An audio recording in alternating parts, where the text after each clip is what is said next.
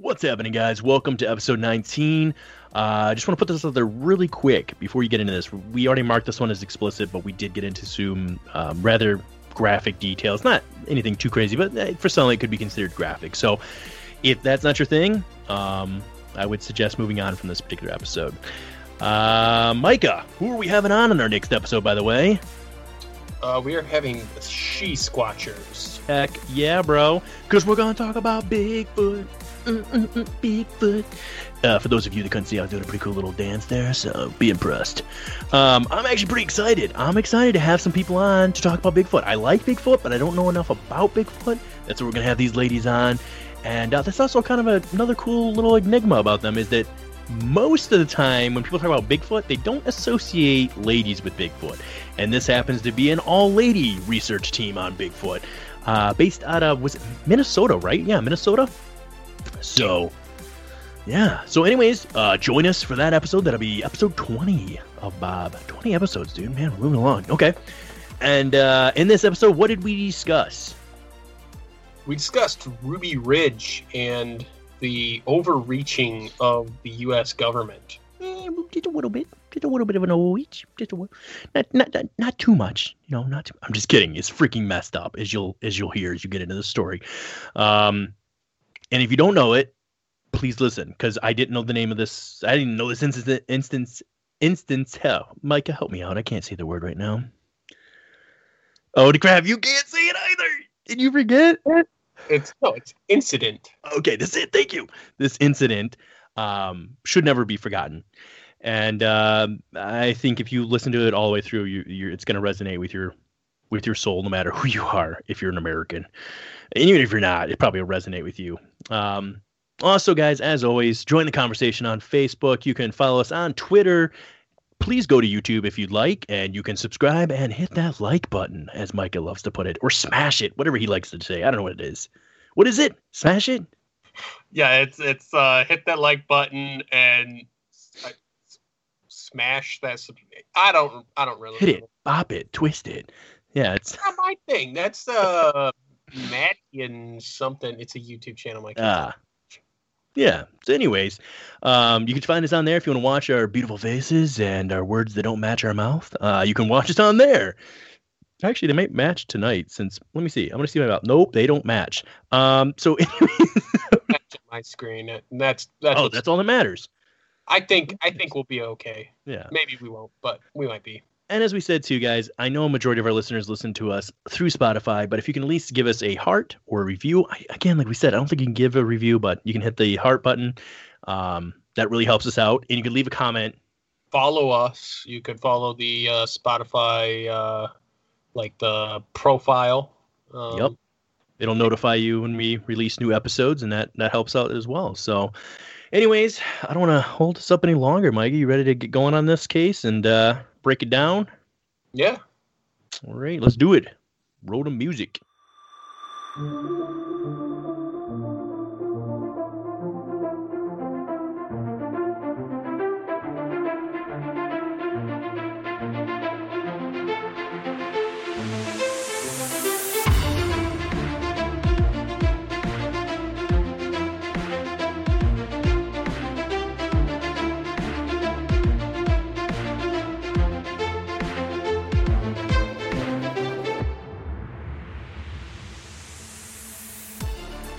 What's happening, guys? Welcome to episode 19 of Bob. Tonight, we're dealing with, as mentioned in the introduction there, a topic that's going to involve some maybe difficult things to hear or listen to. So if you're easily triggered, I would maybe, I don't know, Micah, should we recommend that people don't listen to this one? I mean, definitely mark it as explicit. It's kind of... Go ahead, sorry, what? Yeah, real quick, just get it out. We were having some issues. Oh, yeah. So if William's voice cuts out, I apologize. For some reason, he can't get into the website that we were using to record. So I'm going to try my best to not talk over him, because it will completely mute him.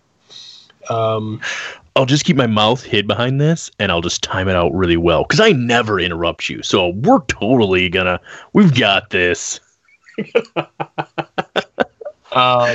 Anyway, I don't. I personally, I don't think so. Like, I think the story it's sucky, but I don't think it goes to any great length of needing to warn people, a trigger warning or something like that. Yeah, I mean, just in case you are a person who's easily triggered. I will say this. I personally had never heard of this case until not even maybe 3 weeks ago, roughly. I literally had never heard of this. This is just prior to Waco, which maybe we'll cover that too. And this is known as the Ruby Ridge incident. And it's, like Mike said, maybe not that bad for some people, but I personally think it was pretty bad. Do I think a lot of stupidity happened on both sides? Yeah, kind of. We're going to get into that. But this is not, to me, when I was going through the story, there were parts of it that I was like, this is freaking messed up. Like, this is, if you're listening to our show, first of all, have we ever talked about how our show is like so bipolar on the fact that we're like, one day we're like, let's talk about the constitutional rights and America and presidents and like politics. And then like the next day we're like, dude, Bigfoot, he could be real. Like, it's a real oh my goodness. But anyways, yeah. So for those of you that maybe have never heard of Ruby Ridge, welcome. This will be your first time hearing about it. And for those of you that have, go easy on us, because I do feel like there was a lot to this case, even though there's a lot of moving parts that ended up going even farther down the road from this particular incident. So I'm just going to do we're going to do our best like we always do to bring you the facts, the evidence that we do have and what we do know for sure. And then we'll give our closing thoughts and opinions on it and let you form your own opinion. I mean, that's kind of what we do on the show here. So Mike, is there anything we need to add real quick before you think we get started, or? No, I don't think so. I might have my usual response. Yeah. Nope, I'm good. Let's go. Well, I guess, I mean, we don't have to give a ton of background, but we have the family we're going to be discussing is the Weavers, and that's going to be his Randy and Vicky, right? Yeah, Randy and Vicky Weaver. Where were they originally? They were in... I believe they lived in Iowa. That's right. And then they moved to Idaho, which is where this incident happened. Correct. Yeah, and I guess the reason they kind of left, to give you just a little bit of background on them, kind of sounds like they were, at least the wife, Vicky, was really into, I don't know if I guess kind of a pretty religious person. Definitely believed more in like homeschooling the kids versus letting, them go into the education system that way. And I didn't know this, but at the time, they said that it was in Iowa that they were at, right? It was barred. You couldn't homeschool your children there. I didn't even know that was a thing in certain states. Like, when did that get slipped into the cracks of like? Well, it was 1980. So there'd be more freedom though. In some ways, it was the 80s, man. Like, I don't know. To me, it was weird. I was like, that's kind of weird. But yeah, as mentioned, that was some of their fundamental issues with the government, or the beginning of their issues with the government. And sounds like Randy had a lot of issues anyways, maybe even more than his wife. But I think his wife, for me, my interpretation of her was kind of more of a religious feeling to everything. Like, she was viewing how things were going in the world and interpreting it through scripture, I guess you could say. They both believed it to be the end days. Is that kind of the feeling you were getting there, Micah? Or? I mean, yeah, they were definitely... I think that they were religious, but I don't know if like what exactly their religion was. Because, when they moved to Idaho, they started to a group that fantastic group of people. Well, we couldn't hear you. I'm sorry, guys. I wish we will fix that. Come next episode, we'll figure out what's going on with that website and everything. We're gonna fix that. We promise. Oh, we'll cut out. Oh, I didn't know if I could slip in between. I thought I could slip a word in there. My bad. Go ahead. So yeah, they're religious views. Go ahead. Yeah. So they after they moved to Idaho, which, by the way, the way that they moved to Idaho, basically they decided they didn't want to live in Iowa. And they decided to leave Iowa. I don't think they really had a plan as to what they were doing, where they were going, where they were going to live. They just didn't want to be in Iowa anymore. So they found a plot, and I'm not sure how big it was, but it's a sizable piece of property. And they paid $5,000 cash for it. So in Naples. And then they built a cabin on it, mostly of scrap wood from the lumber mills, the local lumber mills, which is really big up there. It's really close to Canada. It's just south of Canada. It's not very far to Canada. And so they built a home there, and they were basically like they wanted to grow their own food. They wanted to keep their kids at home and homeschool them and so on and so forth. But the group that they joined there, I guess you would probably nowadays call them, I don't know, neo-Nazis or white supremacists. For sure. It did, to me, it sounded like Randy had some racial issues. Like he probably was racist. And I mean, I don't say probably was. So I believe he's still alive.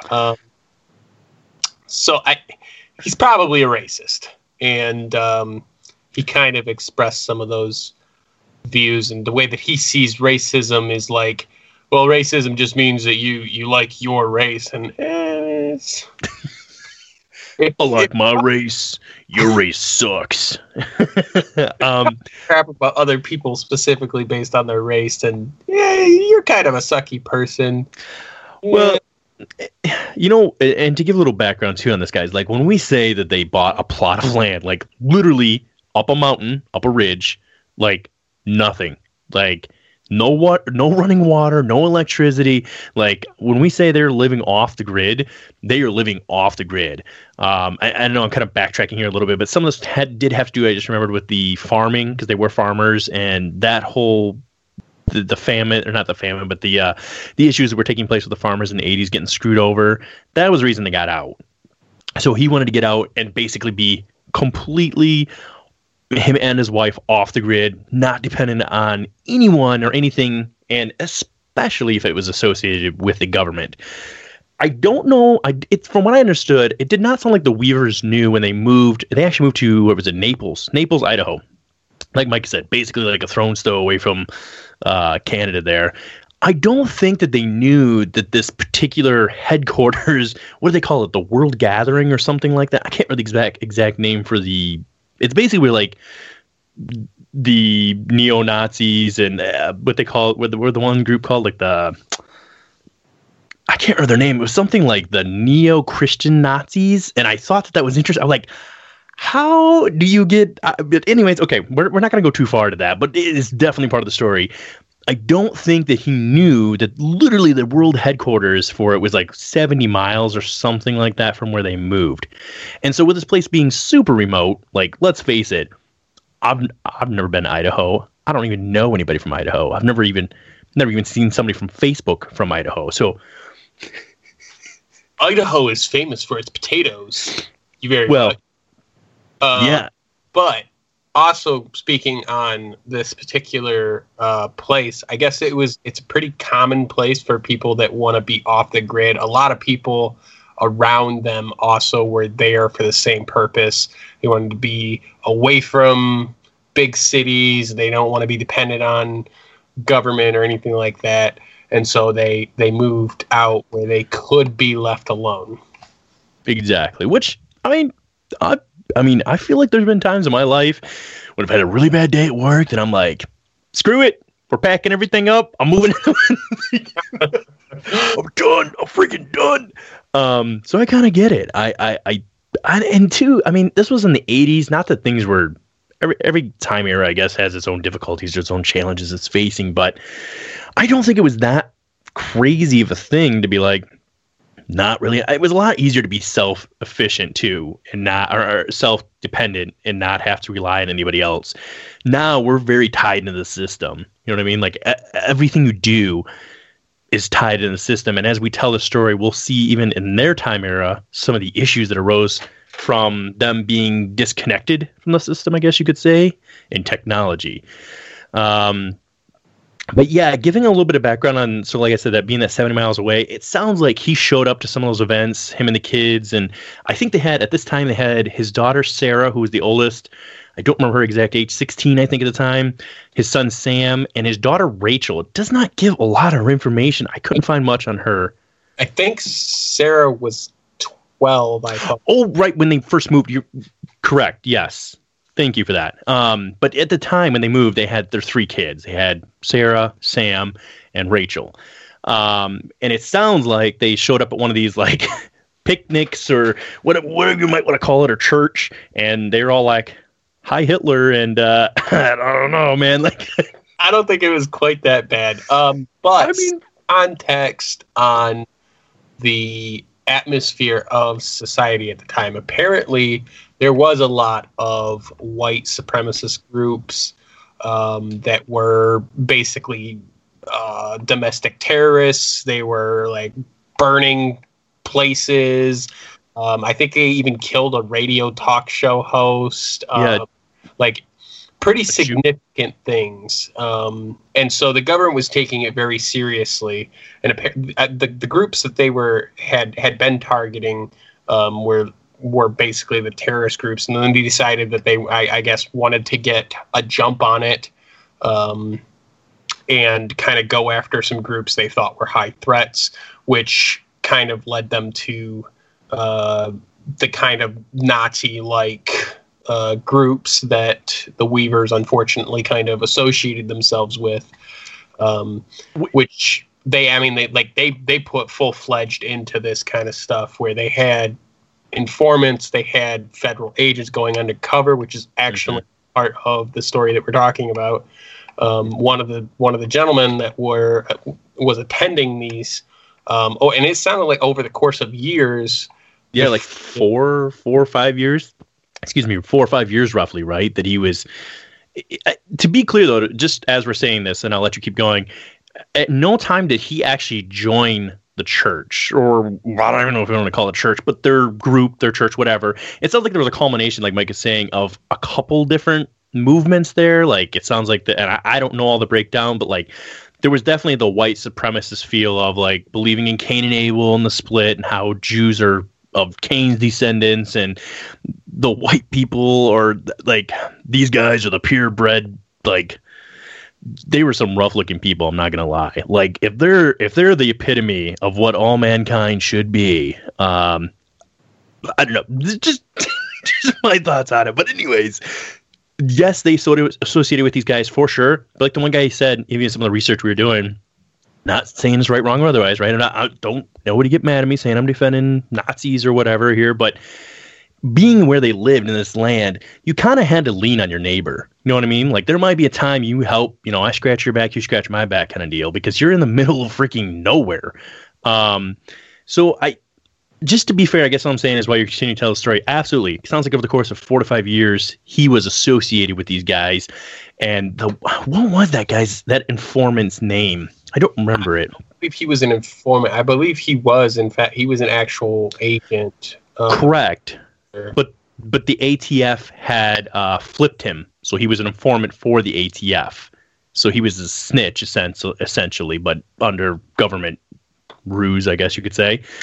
Still a federal agent. Well, he wasn't actually. What I'm saying is, I don't think he was. I see, that's the part I got confused on. I couldn't tell if he was actually a federal agent or if he was like a guy that they had, gotten a hold of and like were like, you give us information. The whole reason this all started, I guess, since we're already at this point, the whole reason this started was because Randy Weaver sold 2 illegal shotguns to someone who asked him to make these shotguns for him.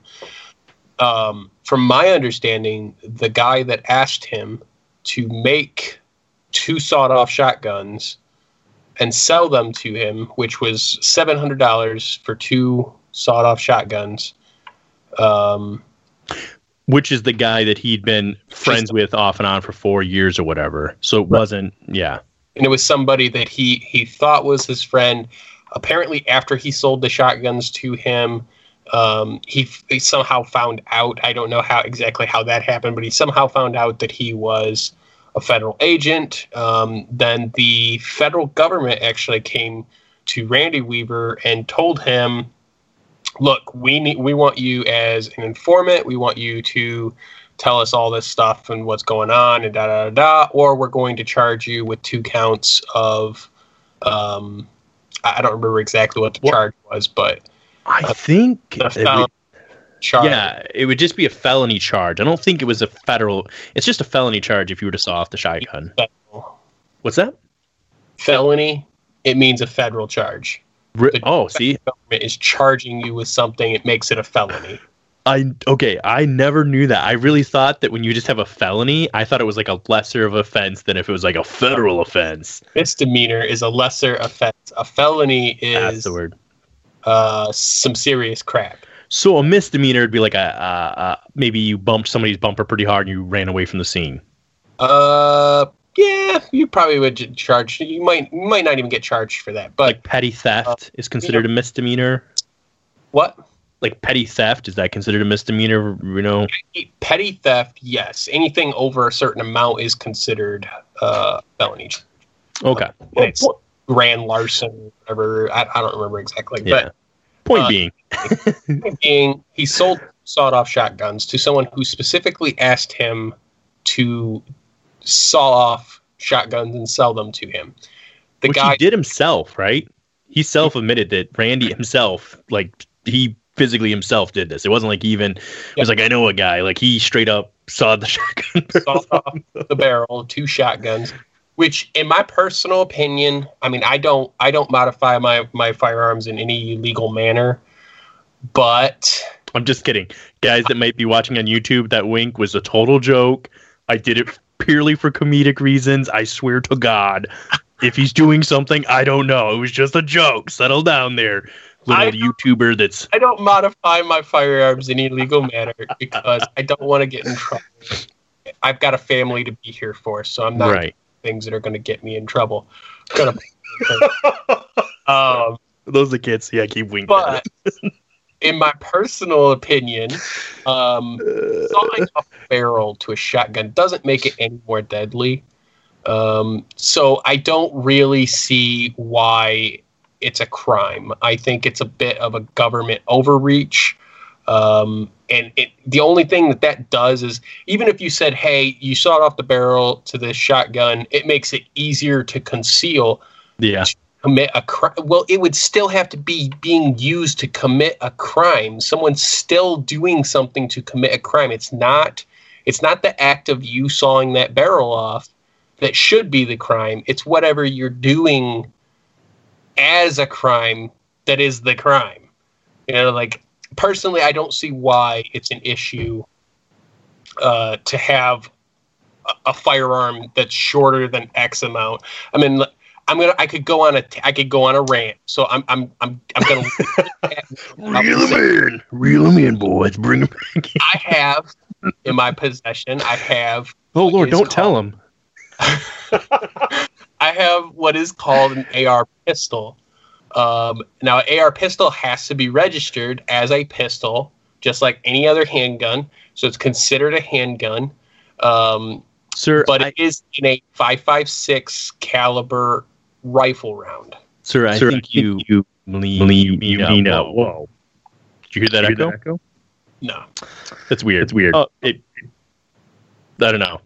It's weird that it's there. But anyways, what I was going for is that I think you mean a assault human killing pistol. Let's use the right term there. Okay.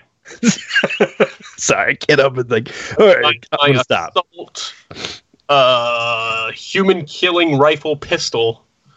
It does have to be registered as a pistol, but the legal qualifications for a rifle has to have a 16-inch barrel. Can have less than a 16-inch barrel. So I can right now I have a 10.5-inch barrel, but I don't have a regular. The only thing that differs that rifle, which I'll call it a rifle because it's a rifle. The only thing that makes my rifle a pistol is that it doesn't have a standard buttstock. It has what's called a brace, and it's meant to be fired with one hand, but it looks pretty much just like a rifle. That's the only difference. Literally, there's no mechanical difference of any sort. But that's a legal, like, I don't know what you want to call it, but it's retarded in my opinion. Whoa! No, I just brought out the R word, but strong R there, son. Strong R. Oh my goodness. It's annoying to me. There's so many laws around firearms. It's unbelievable. We're getting pulled for sure. Albeit, we know it's illegal. I'm sure he knew it was illegal to saw those barrels off. He knew. He even said he knew it was illegal because he was hesitant at first about it. I really don't think it should be. I just don't. Yeah. But point being, he did do this. He did sell him to the guy, and as stated, the guy shortly after was either discovered, was definitely an FBI agent or ATF informant, or they had flipped him. Either way, he gets discovered and he's out, right? So now the ATF is looking for a new guy, right? We need a new informant because, like Mike had said, I can't remember what that group was called out there. There was a group, like you said, it was doing all the crimes and stuff, but they had really spread their guys out into this group as much as possible to really keep tabs on them. Especially after that, it was a radio host. He was a Jewish radio host out there that they actually killed. I don't remember his name, but anyways, so what they basically do is they come to Randy. Like, they actually got a hold of him at one point through a friend somehow or something, because the guy doesn't have a phone. They were able to be like, hey, or wait a minute, let me think about this. Did he get arrested on this charge? No. No, that's right. First they said, that's right. They would charge him and arrest him for 2 counts of selling illegal shotguns if he did not cooperate with them and become an informant. He said, I'm not doing that, and he decided that instead of allowing himself to be arrested, he was just going to go live on his land and stay out of the public so that they wouldn't come and arrest him or whatever.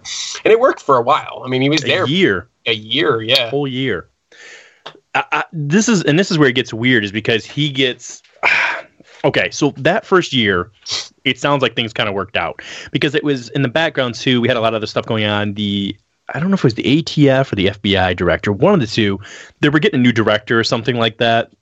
Excuse me. So they were kind of busy with that, and they had more pressing issues, I guess. And so one guy knowing where he's at, you know what I mean? Like, it wasn't a big deal to them. But that's when they ended up.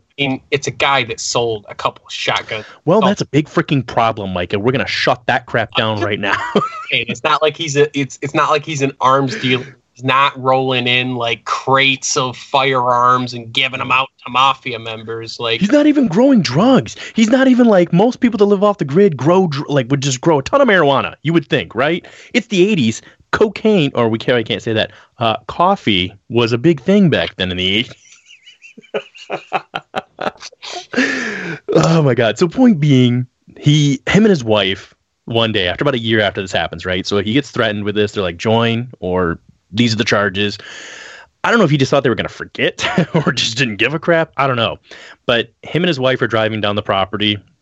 And again, you got to keep in mind, they're up on a mountaintop. So basically, in any direction you go away from there where they built their house, if you want to call it that, looked somewhat decent actually for just being kind of thrown together from leftover spare pieces of wood. It did look pretty good. Anyways, they're driving along and I see a vehicle broke down. The man, I think it was a man and a woman, and their front hood's open. So them being the polite people that they were, it sounds like somewhat decent people, and they were like, "Oh, those guys are white." I'm just kidding. I guess we can help them. Anyways, that's terrible. God's sake. Okay. So anyways, they see them, apparently in trouble, and obviously being in a really remote kind of area, they're like, let's help them. Sounds like he jumped out to look at the radiator, went to put his hand on it, and as soon as he puts his hand on it, this guy, I don't remember the name of the officer at this time, because this was the ATF at this time, right? Yeah. I don't remember. It was the ATF. Yeah, okay, so for people that may not know, too, that's Mother Truckle. It's alcohol, tobacco, and firearms? Is that what they stand for? I think so, something like that, yeah. Why is tobacco on the list? Like, I feel like we definitely should have looked that up before we brought it up. I'm pretty sure ATF it stands for. God's sake! Now I'm worried that I said it wrong. I felt like I knew what it was, and they were talking about it. Yeah, okay. Bureau of Alcohol, Tobacco, and Firearms. I was right. Okay, I just wanted to make sure. So, anyways, this agent from them, ATF, is like, freeze. Announces who he is. You're under you're under arrest for blah blah blah blah. At this point in time, from my understanding, he does get arrested. He gets arraigned, brought before a judge, and they tell him again. I think at this point in time, they did offer him again to be an informant, right? No, I'm not sure that he got that part. I think I might have got mixed up a little bit, and I think he may have been offered that deal after he was actually arrested, and the year that we were referring to was actually him not going to court, because they said, hey, you work as an informant for us or we'll charge you with these, and then he was supposed to show up for court and he just decided to never show up. I don't think so. I think that happens here at this case. I'm pretty sure one of us are right. So either way, we got the information to him. More or less the same thing. Super ready for this, guys. So like, you don't even know. So anyways, I believe at this point of him being before the judge, I don't remember this judge's name, but he basically tells him, this is the deal again, this is the offer, and he has to I think they let him put his house up as collateral. Oh, yeah, but what's it called when you're bail? Yeah, bail. Yeah. But what they didn't tell him was that if he was found guilty, that his house wouldn't be his anymore, and that they would confiscate his property. But that was the part that got mixed up, actually. So he misunderstood. The judge, it sounds like, literally said this wrong. Was like, if he basically said, okay, we're going to allow you to put your house up as collateral or as a bail, but if convicted, we're coming to take your house. We're taking your kids. We're raiding your property. Basically, is what he told him, and that's what trick. I mean, this guy's already kind of like, F the government as it is anyway. So I mean, I think at this point he was like beyond pissed and livid, and also like probably a little bit nervous. And it turns out it was a total like mess up. Like they should have never said that. It wasn't allowed, and it was like I don't know what was up with this judge. I think you and I have given our opinions on judges on the show before in the past. But anyways, this was a mistake. So this was kind of mistake number one in this story we're going to tell. It's not great story. Is this being right here where he's thinking that he has no choice now. And that's when they gave him the court date that he was supposed to show back up. And then that's where we move into him not. But there was even a mess up on that. I remember hearing they said that, was it January, February, March? He thought he had to be there March 20th, but he was supposed to be there February 20th. Like they messed up the date with the papers that were served. And his lawyer was trying to get a hold of him about this, I guess, but he wasn't responding to his lawyer. And that's the one area where I don't know, like I kind of put that on Randy, but like I don't know, like I get it, but at the same time, I don't know if he was just so freaked out that if he came off his property, they were going to come in and take everything. But he probably should have just, like, had he just reached out to his lawyer, I think he would have had his day in court, and I don't think there would have been. He might have served some time. He would have served some time for a few months. So, and after that, right? So, like, he's on his property. He's leaving everybody alone. He's staying out of, and the government more or less was all well and good of ignoring him and leaving it be. Yeah, because he was reported to the U.S. Marshals, right? At this point, when he missed his court date. Yes, it goes to the Marshals to basically bring him in, but they had more important, more pressing issues to deal with, and he was put on a back burner. So they left him alone for a while. Plus, he wasn't running. They knew where he was at. Like, they said that most of the marshals are, like, actually hunting people down. This guy was like, this is where I'm at. And they're like, okay, well, here he is. We'll show up eventually. But nobody during the course of this, and I'm pretty sure it was a year or more after he was supposed to show up for court. Nobody had come out to his property and been like, "Hey, we have a warrant for your arrest. We're gonna take you in." Nothing like that.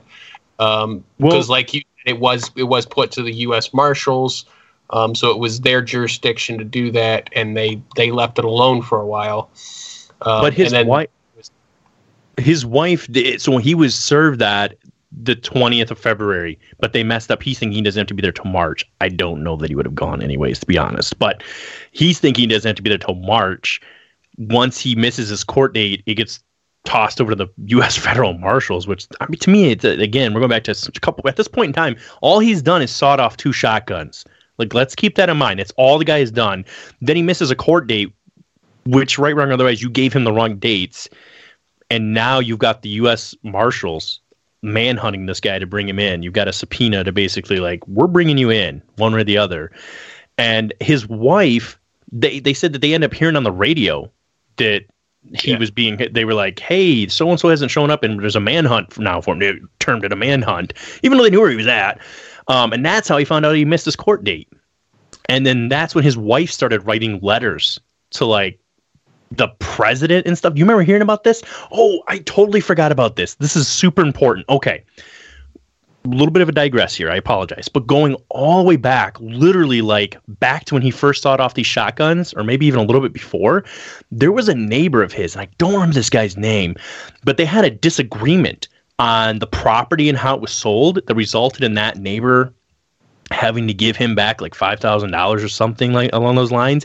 That freaking guy wrote the FBI and told him that Brandy was going to kill the president, the governor of Idaho, and the Pope. I don't know why the Pope is on the list, but anyways, this is what the guy told him. So that's how the FBI even took an interest in him at all. And then it just so happened that instance of him, you know, with the sawed-off shotguns, which, okay, to be fair, does that mean that the FBI asked that informant to do that? Because he literally gets flipped. He found out like a week and a half later. So were they setting Randy up already to like kind of got some dirt on this guy? We're thinking somebody said something about him.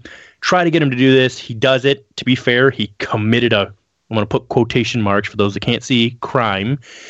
It is a crime. Don't do it. But crime. Do it. You will go to prison for it. We're not having it. But I personally think that it's BS that you cannot do that.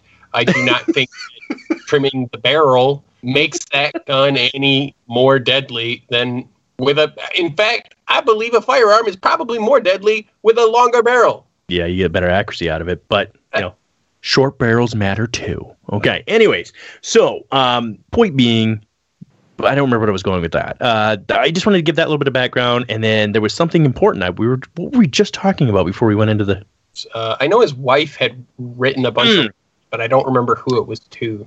Right. So his wife literally, I can't remember this part. This is the part that confused me. I couldn't figure out if it was his wife that wrote the president and some other newspapers and stuff saying they were being harassed, telling them the situation about how they're kind of held up and all this stuff, because they felt that there was an injustice taking place. And all I know is that his wife was writing a lot of different people. It didn't go into a ton of detail of who all she was sending these to, but I know at some point in time, somehow, supposedly a death threat from them went to the president, which never actually happened.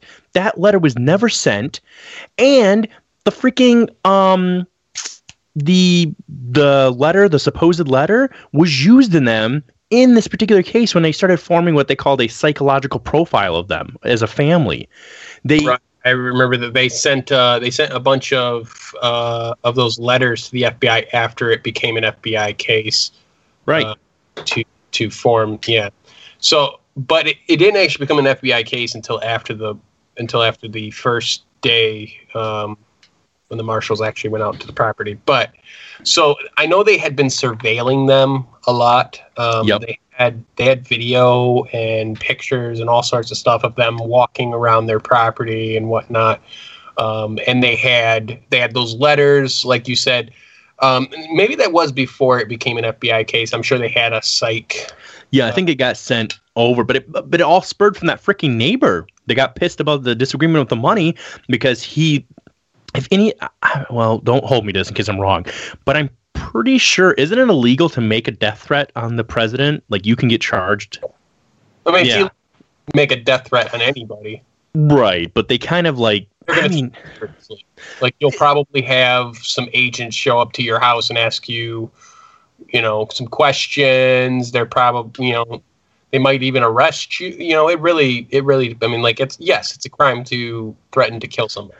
Yeah, because it's a little different now. And some of you might be going, like, if you're, say, our age, so if you're in your mid to younger 20s or whatever, you might be going, yeah, whatever. Everybody does that now. It's like, it was different, man. Like, and even now, wasn't it, what was the name of that actor a couple years back that he made some death threats to Trump and people actually showed up at his house and he was like, dude, it was just a joke. Hey, like he's a pretty, I should know this guy's name. He's Hispanic actor.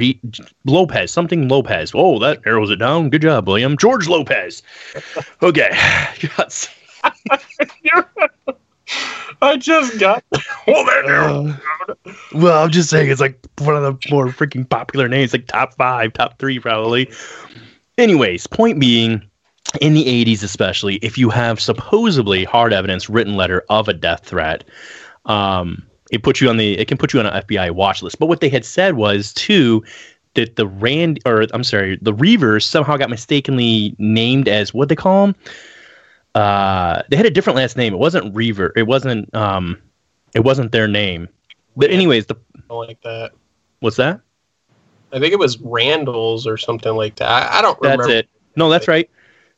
But the point being, they said they literally qualified them on that paper, that initial psychological report that basically the FBI and ATF was getting, basically had them labeled as like extreme terrorists.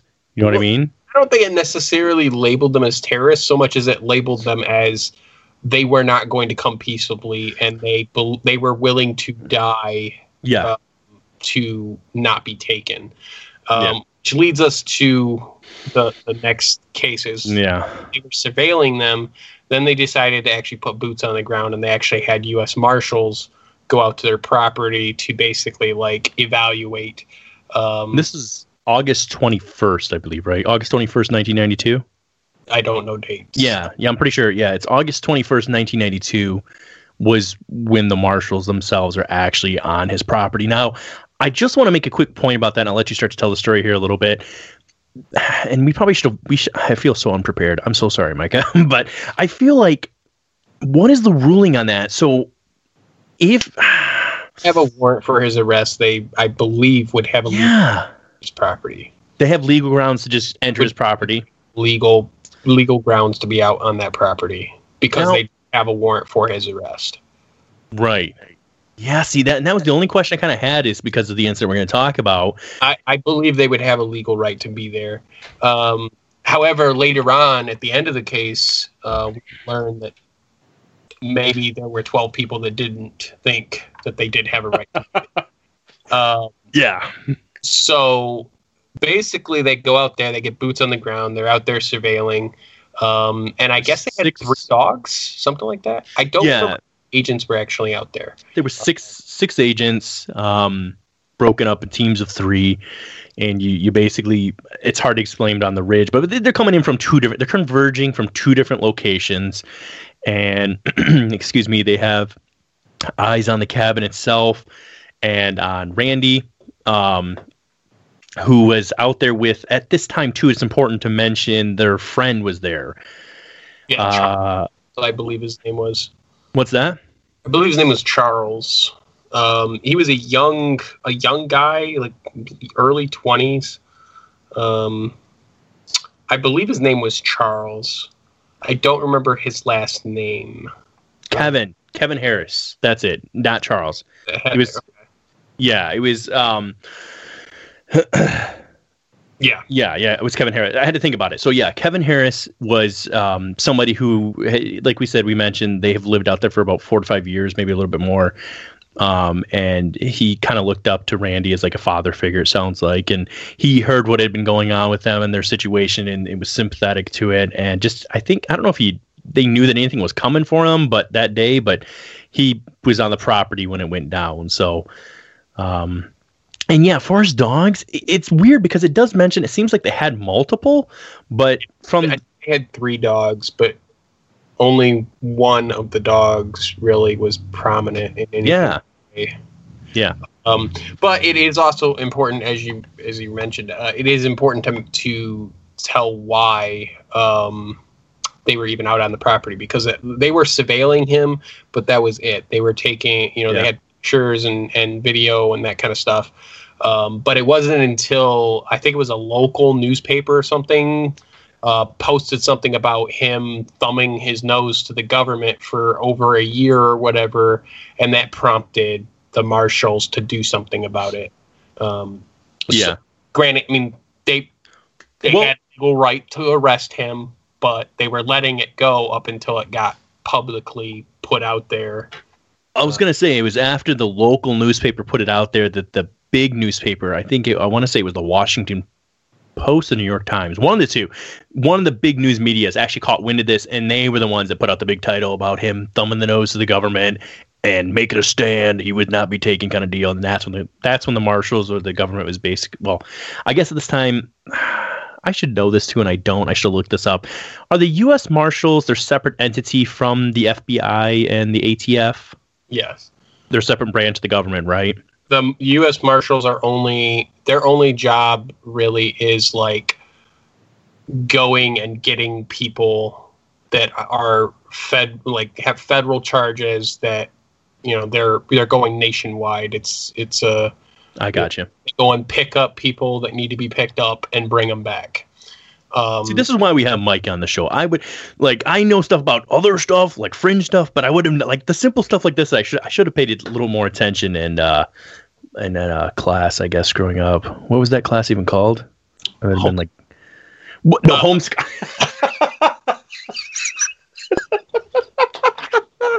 Yeah, I had a class. It was called homeschooling, and yeah, it's super legit. It's like,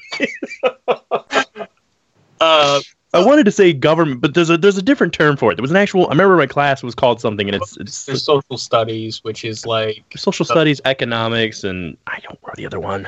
All of the government entities, and all that kind of stuff. But I don't think you're going to find anything unless you were specifically looking to look up U.S. Marshals. I don't think in a high school they're teaching kids what the U.S. Marshals do. I just don't. No. Oh, it is important to mention too. It doesn't make this super clear in the story, so I want to be clear that this is just me making this connection, because it does, at least from what I researched, there's nothing that says this was definitely nighttime, but it did say that the guys were using night vision. So my assumption is if you're using night vision, nighttime. I believe this was at night, not the first day. Did I get that wrong? No. No, I don't think so. But it's possible, but I don't believe so. Okay, I might have that wrong. That could make sense then as to why I was confused on that particular part. But anyways, go ahead. So there's 6 marshals on the property. They're out there to do like reconnaissance this time. They're not actually out there to arrest them or anything like that. And I guess their dog had started barking and stuff and took off. Can I just, real quick, because I do have a little bit of extra information on that part. It sounded like there was one particular, what's the word I'm looking for here, document that I found on this, that said they literally threw stones at the cabin to test, will the dogs react? Like, what the French? Like, hey, I wonder if I was to throw a stone at that wall and it made a sound, do you think the dogs would react? I get they're trying to gauge the situation, but like, I mean, at the same time too, it's a dog. Like, even a human might not know who these people are, but as a dog, it does not know. It doesn't know who you are and your perceived threat. Like, you're inducing a bad reaction. I just love that these guys were like, U.S. federal marshals. Let's throw a stone to see what a dog does. Like, what the French? What kind of training are we doing? Like, to me, it was just a weird way to handle the situation. But anyways, they throw this stone. Dog's alerted. And now I don't believe they were all that close to the cabin No. when this actually happened. But anyway, the dog takes off, and according to Randy Weaver, they believe that the dog was taking off after some type of animal, like a bear or something like that. Sorry to interrupt you again, which is kind of important. And the reason why this is slightly important as to why these guys even pursue the dogs so vehemently, referring to Sam, his son, and Kevin. What was that guy's name? Wasn't it Kevin Harris, right? Yeah, Kevin. So why Kevin and Sam even went after the dog is because with them being kind of barricaded up on the hilltop, not going out, they did say they were low on meat. So they were hoping that the dog had perhaps spotted something they could shoot to, basically put food on the table. That was his mindset, at least for Kevin and Sam running after it. Well, they all three grabbed rifles and ran after the dog. Sam and Kevin. Now Sam is. I'm not 100% certain. 14 at the time. But they both. I don't know if it was just because he was tired or if he intentionally split up with them. But I know Randy was separate from Sam and Kevin. Yeah, he actually diverged in a different direction. He even said it when some of the stuff we were looking up. He was like, I'm too old. I was too old for that. I wasn't going to go chasing off a dog in the bush in case it was nothing, right? He was like, I'm just going to walk down the path, circle down to where it's heading. And then, So, yes, he did go a separate direction, which just so happened to be literally in the direction of, I guess we could say, the second squad. It's not a squad. The second group of marshals. He ran into them first, I believe, right? I believe so. Yeah.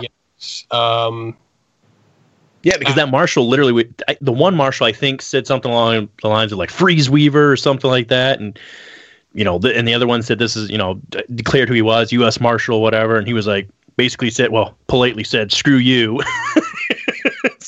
started running, started going back to his house. Yeah. In the same instance, I don't know exactly what prompted the shooting to start. But I do know the dog ended up getting shot by the marshals. And it's conflicting reports on that particular part right there, because as Randy turns, basically saying F you to those guys, starts running back for his cabin, he starts yelling to the boys, it's a trap, it's a booby trap, get back to the cabin, right? And then that's when, from his point of view, so from Randy's point of view, he hears one single gunshot and his dog yelping. What was the name of their dog? I know it gave the name on there, I thought. Not that it really matters, but I mean, if we're putting a name with it, I guess. Wasn't it like Striker or something like that?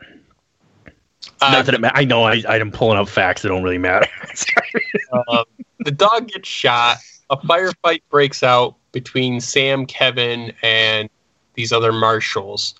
And I believe so. Randy gets back to his house, and I believe Kevin is not far behind him. It was Striker, by the way. Just want to put that out there. It was Striker. Striker the Yellow Lab. Yeah. And obviously, he didn't come back with Sam. So they ask him, like, what happened with Sam? Where is he? Da-da-da-da. And Kevin tells them that Sam was shot and he's dead. So during the firefight, Sam, the 14-year-old son, and a U.S. Marshal, I don't know what his name was. William? His name, yeah. Ended up passing away as a result of the firefight. Yeah, William Francis Deegan. And we're going to break this particular, because this is crucial. This is where, obviously, anytime you have loss of life anyways, that's a major event. But this really sets the scene for the rest of how this is going to go. And we're going to come back to this particular instance and break it down a little more, but for right now, we'll leave it as to what Mike has just said. Basically, a dead dog. Sam, his 14-year-old son, is dead. And a U.S. Marshal at this time is fatally wounded. I don't think he died instantly, but he was fatally wounded. And this is the only part where it gets weird, is because we'll call them the second little group, or group 2, that initially encountered Randy separate. And I don't know if these marshals, like, granted, nobody had cell phones. It's the 80s, and where they were at, they wouldn't have gotten reception. But you would have thought they had like radios or something to communicate with each other. But all they're hearing is gunfire, right? So you got a picture, like, in their scene, they haven't done anything, and they're hearing gunfire, and they get back to town, or they made it out to some little town. They find somewhere, radio back to the FBI. We need help. It was actually, they got down to a phone and they called 911. Oh, that's right. Yeah, they literally called 911. That's crazy. Officer down, and that they were pinned down, and that there was a firefight, and specifically mentioning that they had other officers out there pinned down. And so here's the part that threw me off. I'm sorry to interrupt you again, but in that saying, like, specifically saying, we've got officers pinned down, I've got to go back in, didn't he mention that an officer was dead at that time? Yeah, he mentioned that. So how the French toast did he know that an officer was dead and not... this is where I was confused on the story. Second group, I think he had left, and he was involved in the firefight, I believe. Okay. But, now, he called 911, and he expressed that, and I heard the recording of the way, and he sounds very frantic. And to be fair, concerned. I mean, obviously, one of his coworkers just got shot, killed. I mean, I'm sure you would be as well. Yeah, but he was very, very adamant that they were pinned down, and he had to get back out there. So this prompted, since a U.S. Marshal had been killed, it prompted it to become an FBI case. So the FBI immediately gets involved. And at this point, it's like open war, right? It's just like if an officer, anybody on any team, if you're playing sports, you're playing football, and one of your teammates takes a bad, dirty hit, you get pissed, right? Like you know what I mean? Like it's like now, okay, it's game on. And so for somebody to be killed, and this is where we're going to go back to it a little bit and break it down again. It seems to be mixed reports. They at this time don't think anybody's died on the Weavers' part. Like they don't think anything's happened to their family. So for them, they're just like, well, you freaking killed one of our guys. It's freaking war now, you know? Yeah. And then I guess the director and somebody else, part of the FBI, was looking through and based on, like the profile and that kind of stuff that they already had on the Weavers, decided that they were going to alter the way that they operated on this mission, right? So like, agents were only supposed to fire back to defend themselves, not in any sort of offensive manner, like are you talking someone before they strike you, right? You're talking about prior, right? Like the incident that just happened, that was the pretenses they were operating under, right? Right. They were operating under, these are people that aren't going to come quietly. They're going to fight to the death. And they basically drew up and said that any adult male seen with a firearm should and could be shot on sight.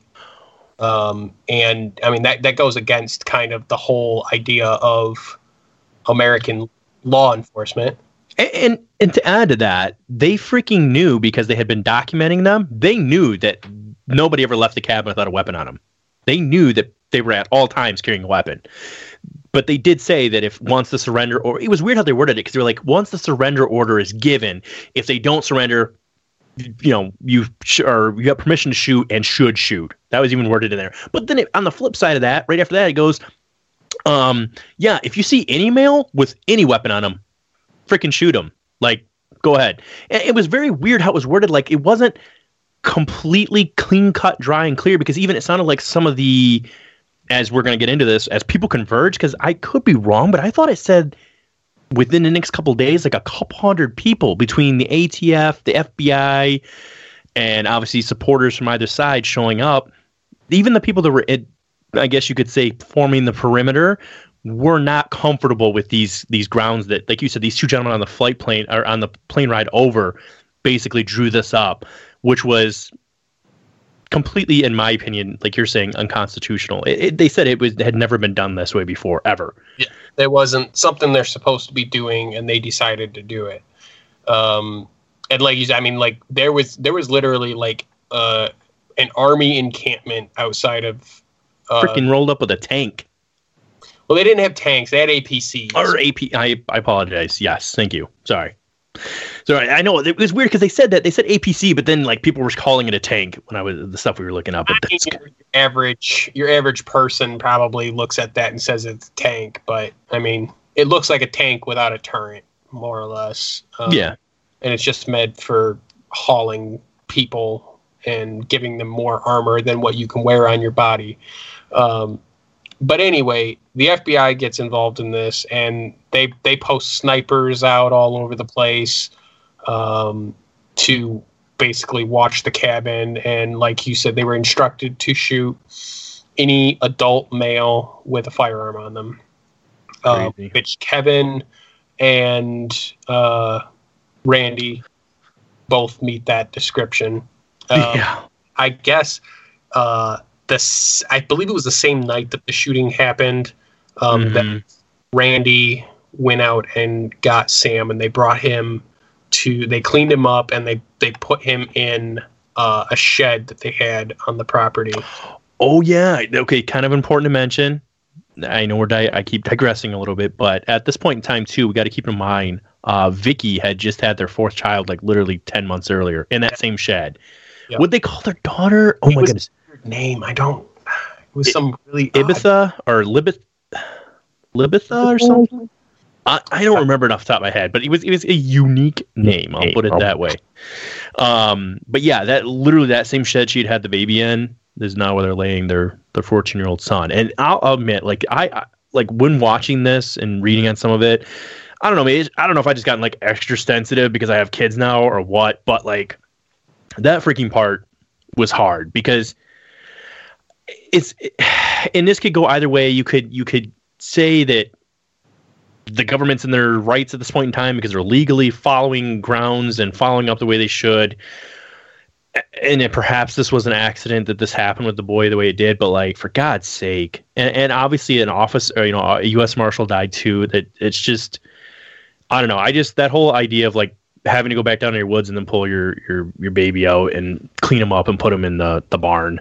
Like that sucks. That part, I think at that point too, I think if you weren't really afraid that you were going to get shot anyways, you might not even care at this point.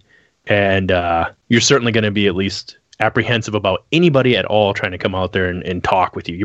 You're going to now be on a shoot first, ask questions later kind of basis. I would assume, but anyways, I'm sorry. Go ahead. I apologize.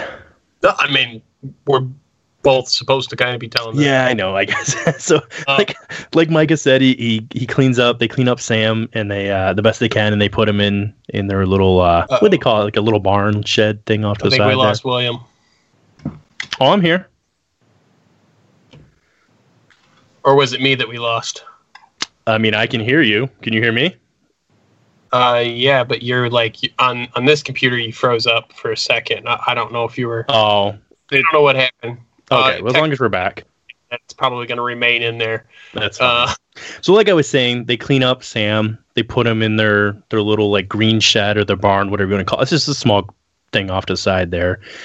And I really should have written this guy's name down because he was the one guy that out of this whole thing was like, he was the director for he was like, he was, oh my goodness, what is it called? The FB... the HRT or whatever it's called. He was the head, like the hostage rescue team negotiator. That was part of the FBI. That was like top echelon of crap went south. We bring these guys in kind of thing. Yeah, this is why the snipers are there. They said these guys could hit a freaking dime at 200 meters away. Like this was not like some little like, they might hit their like these guys were like, this was the real deal, right? And he even said leaving his wife, I guess, flying out, they were telling him to head out there. He felt that something was off with this whole situation. He felt that it was going to be bad. And then he shows up, and this is the negotiator that I'm speaking about right now. You know, he shows up, and he was I want to say he was the ATF negotiator, though, not the FBI negotiator. Both of them felt that the situation was a bit messed up. But anyways, point being, you know, they basically have set up a perimeter. They now have their information, except you did bring up the point. Wasn't there like 6 guys like on the squad for the FBI? They were like, we're not abiding by these rules, right? I thought that was mentioned even on the first couple of nights there. I'm not sure on that one. I do know that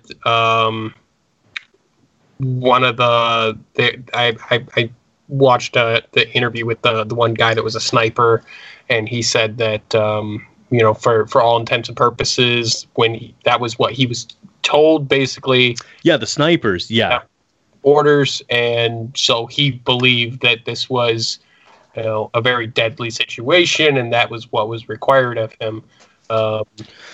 Yeah, and to be fair, you know, if you're a sniper, you can't. I mean, I guess I can't. I don't get to give an educated opinion about it, but I'll give my opinion. I don't think you get the luxury of weighing much out besides the orders you're given. Like, you're counted on to take a shot if you need to take a shot. You know what I mean? I don't think you get to sit there and weigh out this situation more than the orders you're given. Whether or not those orders that you received are legitimate for the scenario you're in, so much as it is for you to follow those. Oh, but okay. So really quickly too, guys, I just want to give a little bit of background before we get into really quickly here the rest of the story. At this point in time now, with them rolling out the what was the thing called? It wasn't a tank. It was what is it called? Armored personnel carrier. Thank you. With them rolling that out, there were people gathering at the bottom of the ridge now, like in the town. People are getting pissed off because they already kind of knew that this had been going on for the past year and whatever. And so now you're getting like people are lining up. At one point, I think it was the second night, there was a group of like Nazi supporters or skinheads, I guess you could call them, that literally tried to drive through the barrier, like tried to get weapons up to him. So there was some serious boiling points down at the bottom of this ridge where the FBI and everybody had set up. Tensions were running super high. It was now national news because obviously, you know, at this time, again, you're still reporting only that an FBI agent has been killed, or U.S. Marshal, excuse me. And so there is a lot of tension at the bottom of this ridge right now. They're wanting to know why there's so many. I mean, because I could be wrong again, Micah, but didn't it say a couple hundred people involved from as far as federal, like FBI and ATF and all that? Yeah, I'm pretty sure there was at least well over 100 involved. They had helicopters out there, APCs, like they were literally like, and they had like clearings where they had set up like basically like barrack. It was like an army encampment. Exactly. It legitimately looked like they set up camp. Like, all right, here's where we're going to stand our ground. And like, it wasn't good. But anyways, I can't remember if it was the second or third night, whatever night it was. I think this is everything happened in the first second. Yeah. So the second night there of the FBI or the head and those guys writing up that new draft of rules of engagement, basically shoot on sight, in my opinion, that they try to engage, or they're in position, the snipers were, watching the cabin.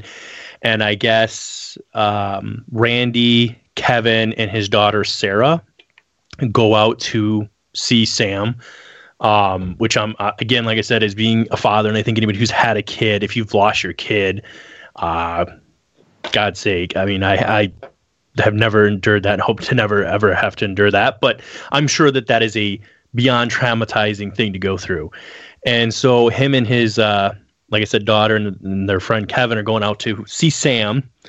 And it's Randy says as he reaches up, got a latch on the shed. As he goes to flip open the top latch, he gets shot in, was it the arm? Shoulder? Yep. So a sniper takes the shot, hits him in the shoulder. and miraculously enough I don't know how that didn't just knock, I mean, maybe it did knock him right to the ground, but it doesn't just drop him. He's able to start running. Well, him and his daughter Sarah and Kevin all line up, to start running for the door, which his wife Vicky is now opening. His wife Vicky is holding their daughter, which I can't pronounce her name, but she's 10 months old. She's holding her. They open the door, and he said just in a straight line, himself, Sarah, and Kevin run to the door, and they hear one more shot.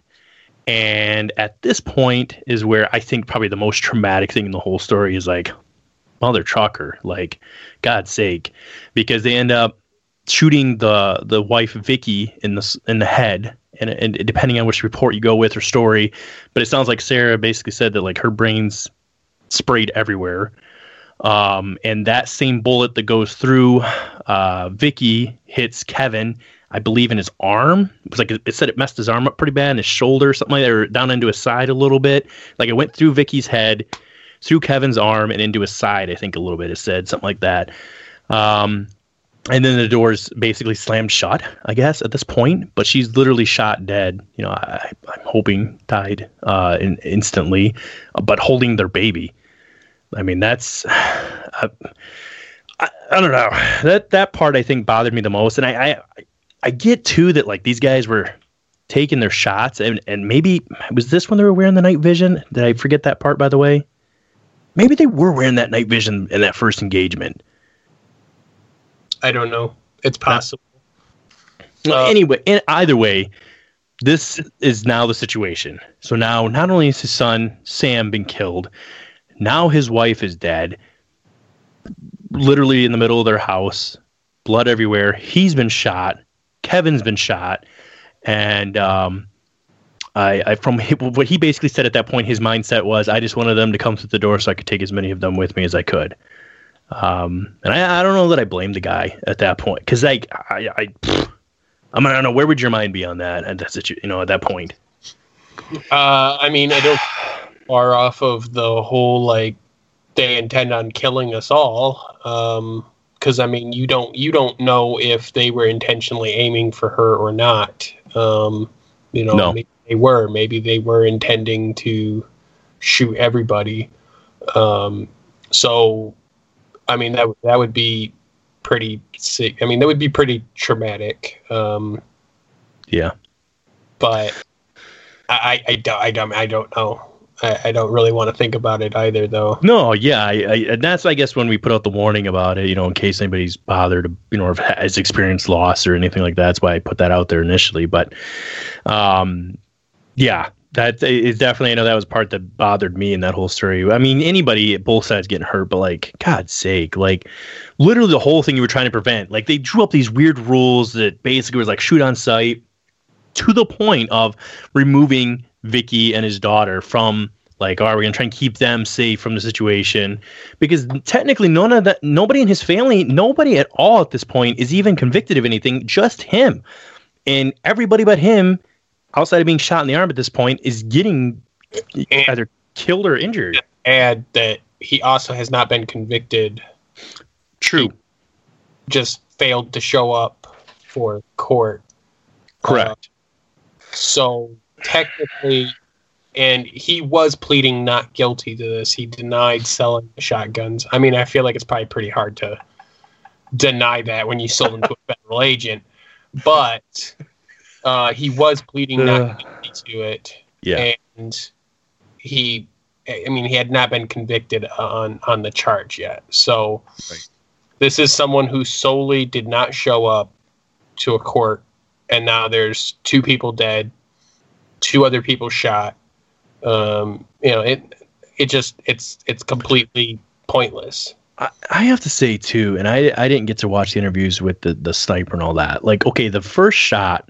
Now you did. So was it just one sniper that took shots, or were there multiple snipers that took shots? Was it just the one, right? If there was multiple snipers, because I know there was multiple.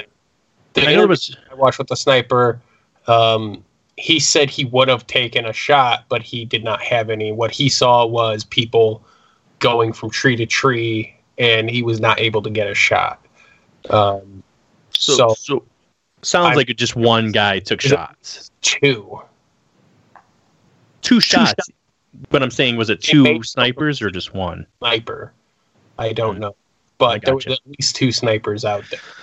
Well, I know that from, like I said, the first shot, okay, I forget how far away this guy was. I want to say he was a long ways away. It was quite a shot.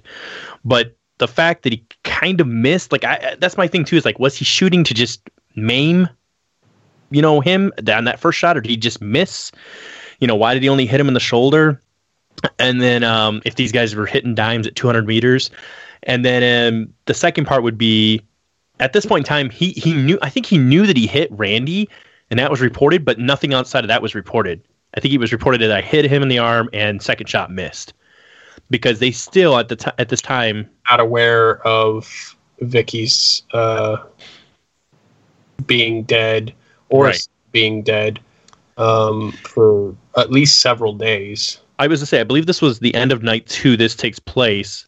Day 3, they decided they're going to storm him, right? They rolled one of their, I'm just going to call it a tank because I keep forgetting what the mother trucker's called.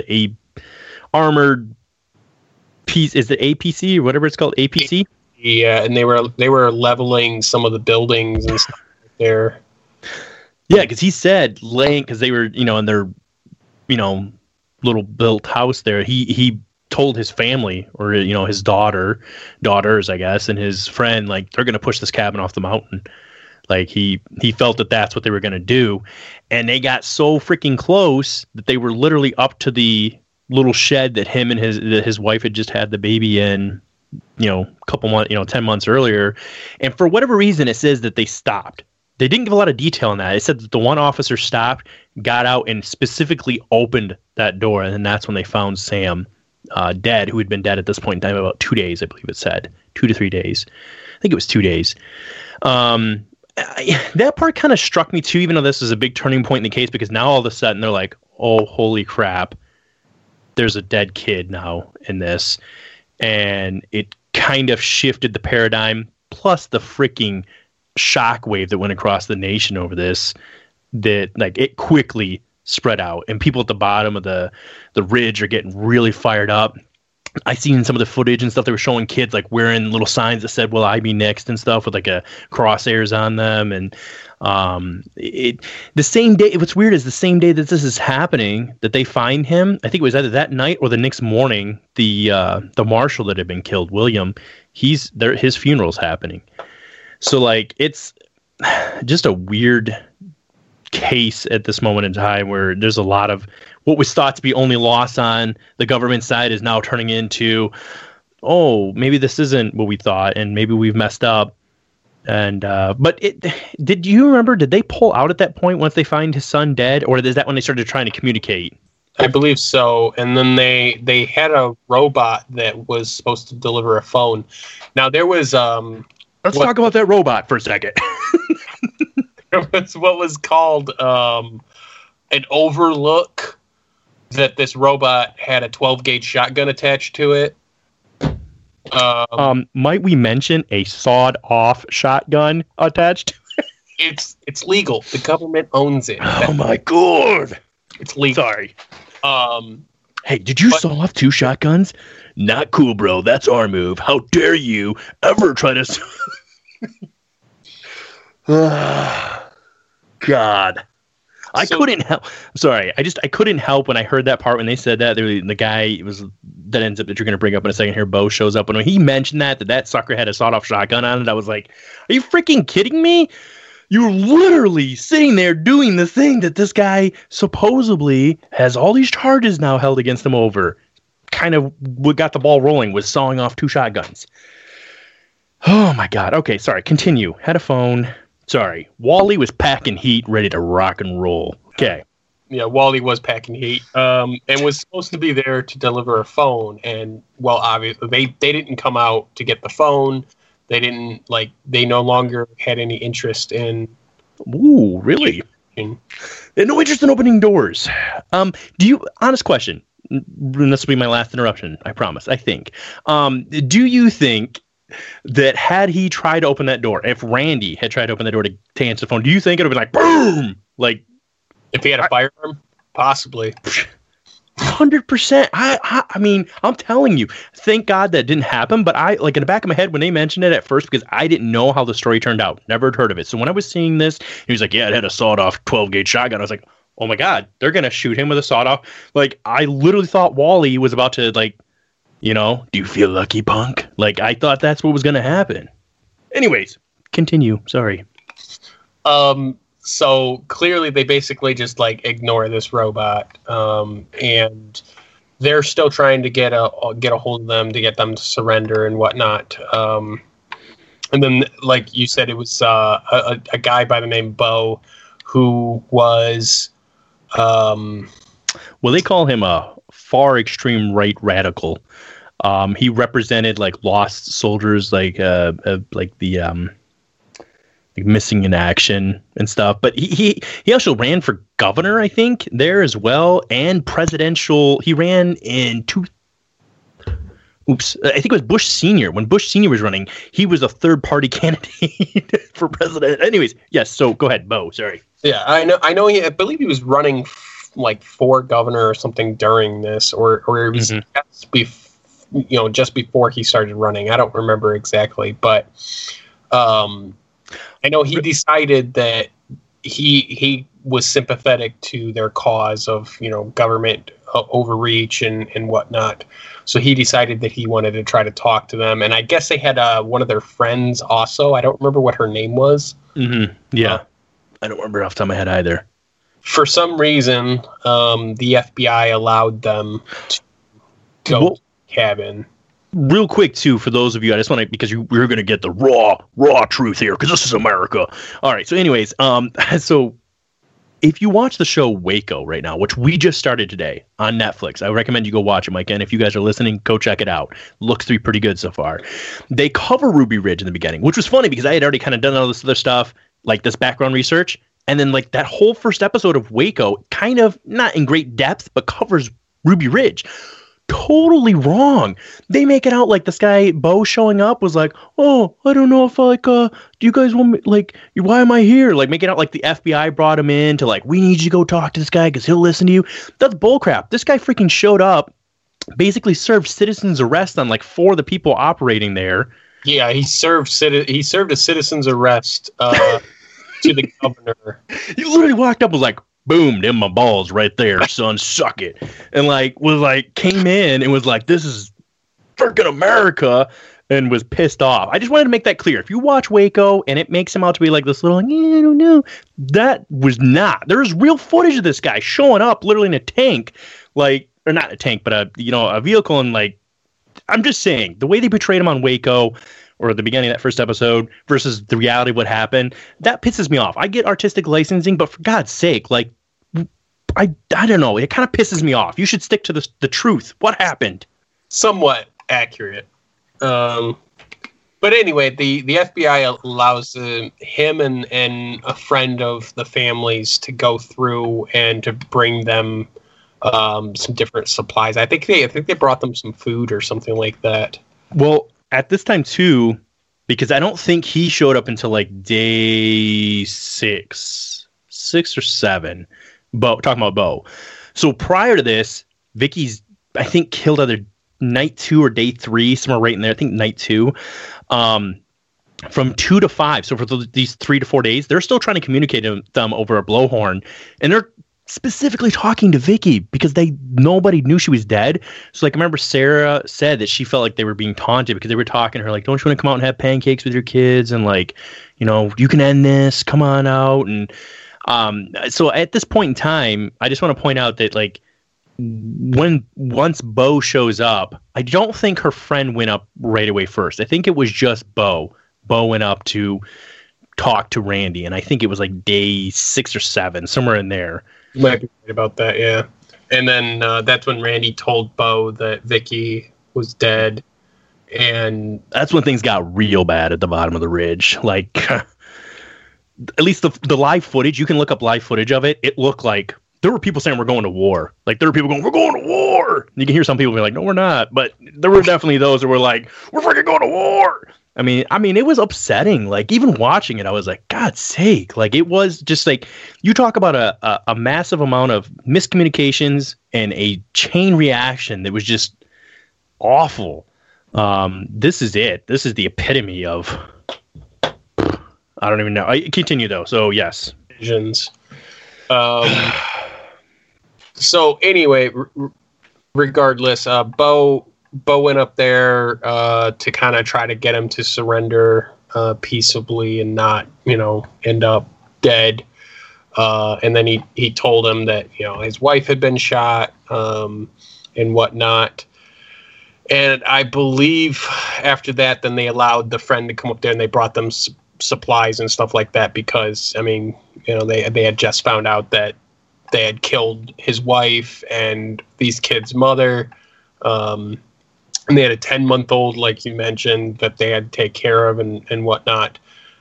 So I believe they ended up bringing them supplies, if I'm not mistaken. Yeah. They had cut off the water to the cabin. I know that. Which is funny that it mentions that because, like, excuse me, they talked about how when they first moved there, maybe it was just meant when they first moved there they didn't have running water. But I did think it was funny too. They were like, yeah, we cut off the water. I'm like, what did you cut off the creek? What'd you do? Like, I mean, but anyways, yeah, keep going. I'm sorry. Or whatever. But I know they cut the running water and they had cut electricity.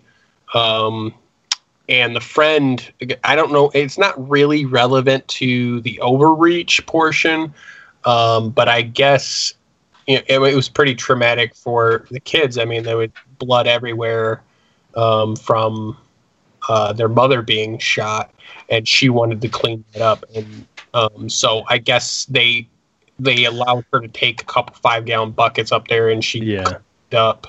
That was the very end. That was once they were out of the cabin. I don't believe so. That was just before they had actually. Maybe you're right. Maybe because when she went in is when they also he mentioned that Kevin Harris, was in pretty bad shape. Yeah.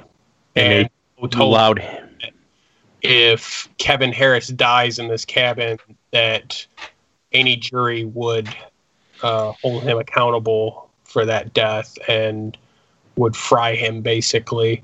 And that he would do that himself. So he convinced him to allow Kevin to leave and get medical attention and that kind of stuff to prevent him from dying.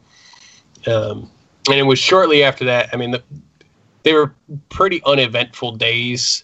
A couple days. The only casualties that occur in the first 2 days, I actually just noticed that. So first 2 days are the only time casualties actually took place.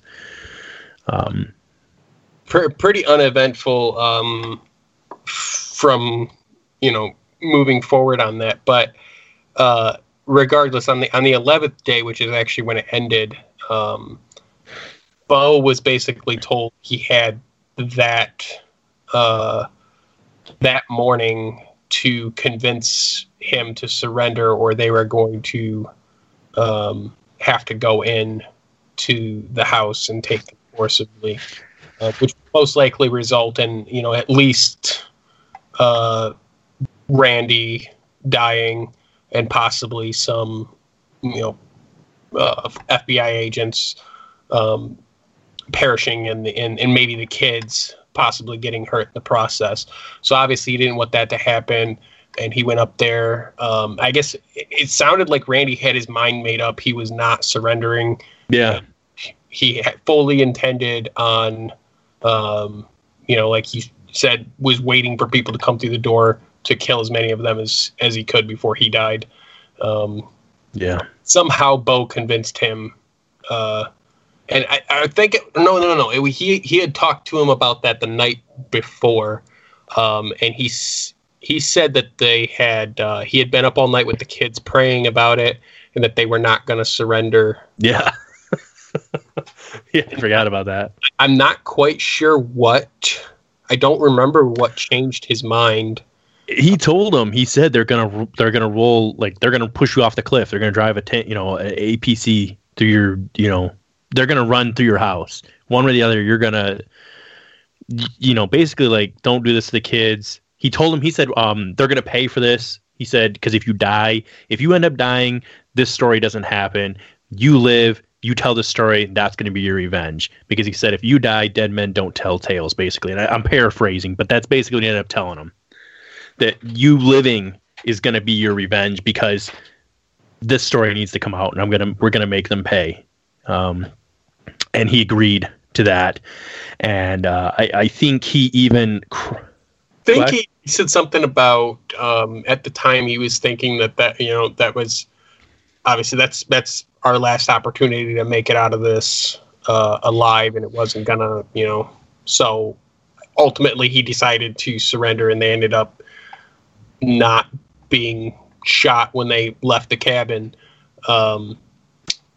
But from there, I guess Kevin and Randy both got prosecuted for multiple offenses for the marshal's death. I'm sure they probably had some charges based on Sam dying. Well, I was going to say, it says right here, it says Weaver and Harris were subsequently arraigned on a variety of federal criminal charges, including first-degree murder for the death of Deegan, which was the U.S. Marshal. Harris, which was with Sam when the shooting took place, was acquitted of all charges, and Weaver was subsequently acquitted of all charges except for the original bail condition violation for the armed charges and for having missed his original court date. He was fined $10,000 and sentenced to 18 months in prison, credited with the time served plus an additional 3 months, then released. Yeah, I believe after this incident, he only served 6 months and was released. But I would say for a jury on two separate accounts, two separate juries to acquit people of all criminal charges based on this, there's got to be some significant significant miscalculations on the government's part that were very significant to why this happened and could have prevented this from happening for two separate juries to both agree that these people should not be held accountable for the death of a federal agent. Well, and it's funny, we'll tie out real quick. Let's tie out what happened, and then we'll revisit some closing thoughts. But long story short, from this happening, them being acquitted, like you're talking about, what ended up happening, I'm not going to read everything that it mentions as far as like exactly how the court cases went, but there was basically a huge, massive investigation on this for a long time, including the sniper that took the shot that killed Vicky. He was under major scrutiny. But this was definitely used, as you're saying, as a massive learning curve, basically, to be like, guys, this could never happen again.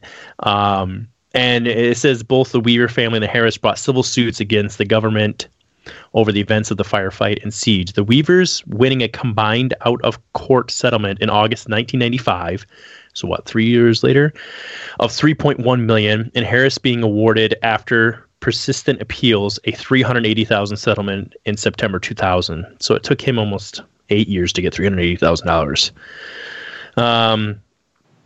But anyways, I just wanted to close that out as far as kind of what, to answer public questions. Go ahead. There was that. There was also a couple high up FBI agents that got demoted. Yeah. There was at least one or two that got fired, and there was one that actually got put in jail over the incident. There was also evidence that said that the FBI had screwed around with evidence and stuff to portray certain things in the court, not during this, but in court. They had tried to basically skew evidence to make it look certain ways to try to convict. I don't know if it was both Kevin and Randy, but at least with Randy, they had tried screwing around with evidence to convict him of crimes. I'm sure it had a lot to do with, the fact that they had a dead marshal and they wanted to make sure that somebody got put away for that. But you can't screw around with the evidence. Right. So let's speak to that. 2 quick points we'll make before we get out of here, because I know we got to go. Number one that you brought up with the lady, and I can't remember her name, that went up with Bo as they were brought out, which Bo even said that bringing the daughter and them out, he made sure he actually held them hand in hand, to make sure. Because even at that point, he was still kind of like, but to make sure they weren't going to be shot. But he said the fact that they were kind of relieved to see their faces being kind of like, oh my gosh, we may not be shot leaving here was messed up. He goes, you should never have to feel that in America, right? But the point being of the lady, the FBI giving her the water to then wash as a crime scene. Like, the fact that they let her go in and do that and provided her with the water, because she told them they don't have any running water, and they provided her with water to clean up. I mean, again, I'm not saying it changes what happens. We kind of wasn't, a big cover up. They did Randy and his daughter Sarah said what happened, but like that seems messed up. And then we go back to the initial shooting. So this is the only thing I kind of want to cover before we get out of here tonight. So let's go back to what's kind of spurred this all with the marshals being on the property. Do you think that this is just a serious, unfortunate, I just used the wrong word first. It's basically an unfortunate series of events? No, I think this is a series of terrible decisions made on multiple parties' accounts. Yeah. I think specifically, though, with the instance where the shooting takes place on the property, I view it two ways. I do view it from the marshal's point of view, right? This is their job. They've got a guy to get. I understand that. So I'm not knocking that because they have a hard job. Okay. They face extremely dangerous, some of the most dangerous criminals in the world. That's their job. They hunt them. Okay. But on the flip side of that, yes, you are legally on his property. And I get that you have a warrant for his arrest. So you legally could be on his property, but you have to understand and the report that they gave at the end too, which their report was that the dog leapt out to attack them. They shot it, and that Sam and Kevin opened fire on them, so that they returned fire while retreating. Upon forensic evidence, they went and researched. Oh, and they said something about being pinned down. So the original FBI guy, the ATF one, he was saying that he was like, we were thinking like we would find like 200 shell casings, right? Pinned down meaning like you've been pinned down for hours. Upon the forensics being there, they only found a total of 19 shell casings from everybody combined. But what they did find is the one officer or one marshal, and I forget his name, he fired 7 and he was not retreating. His were actually him. This is from forensic. This isn't Sam or Kevin saying that, oh, he pursued us. This is what they produced as evidence, saying that this indicates he was moving forward while firing. Based on I don't know how they knew that, based on maybe on the clip, like where the bolt, I don't know how they could really lay that out. It's a magazine. Apologize. Thank you, Micah. So anyways, point being, their story definitely differed from that of what Kevin was able to give, because obviously Sam wasn't able to give a story, but Kevin basically had said that the dog leapt forward towards them, yes, but in a playful manner. Now, whether that's right or wrong, I don't know. I don't know how friendly this dog was. Maybe he was super happy to see him. I don't know. But I also get, too, that if you're this marshal and this dog's leaping forward at you, playful or not, I don't know. He's giving away your position. I mean, people and law enforcement, I'm not knocking law enforcement here, so don't take it that way, but law enforcement has definitely put animals down for less, I think, sometimes. So, I don't know. But I will say, the fact that they showed that Sam was shot in the back, so he was not facing them when shot. He was retreating. We don't know specifically. I don't think it even said who specifically shot and killed William. I don't know if they were able to produce evidence on that, if it was Kevin or Sam who shot him. But in my mind, I see this as they were chasing the dog, and from Sam's point of view, all of a sudden his dog leaps towards somebody. That person wearing camo shoots and kills his dog. Kevin even said, and so did the guys, they all agreed on this, that Sam was like, called him an SOB and was like, you shot my dog, shoots at them. So Sam did open fire. But at Sam's point of view, too, at this time, even though he might have known his dad was in trouble with the law and all that, he doesn't know who these people are. They're on his property, and you just shot and killed my dog. Like, if somebody just shot and killed my dog in my backyard right now, I might, you know what I mean? Like, I kind of just feel like this was just super unfortunate all around. I don't know what's your take on that. I mean, I think it is. I think it. Like, I understand the point of unless they immediately identified themselves, and if they identified themselves as marshals and then he proceeded to shoot at them after that, maybe Sam's definitely in the wrong. But like you said, if they don't have anything that identifies them and they just shot, so they're armed, they just shot your animal, you don't know who they are and they're on your property, and logically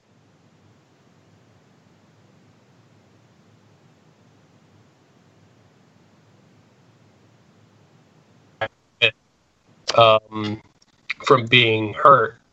So I don't know if you heard any of that. You were frozen, but yeah, I know. I heard you say logically. I held really still, so if it froze, I didn't move. I was like, I'm not moving. So, like, okay, and my first thing on it, the thing that I think is the largest mistake is that instead of going to his freaking door and being like, knock, knock, hi, are you Randall Weaver? And he says, yes. And you're like, you're under arrest. You need to come with us. You decide to poke around his property unannounced and shoot his dog because it comes after you. Like, that's a huge, like, I think that's significant. Me too. I think, thank God, to me, it sounds like from this incident, this has become a teaching tool of like, this is absolutely what we don't do, guys. Because this is right on the tail, like we said, the tail feathers of our proceeding. A precursor to Waco, which is literally 9 months later. So while these court cases are taking place of like the FBI and the ATF being under massive scrutiny, especially the ATF, they were thinking about defunding them, pulling their funding. Guess what happens? Waco. I knew the name Waco growing up, but I didn't know to the extent, and I just started looking into it and understanding a little more, and like, holy freaking crap. I mean, maybe some more issues. I can kind of understand why the ATF got involved for as the amount of weapons that were being stockpiled.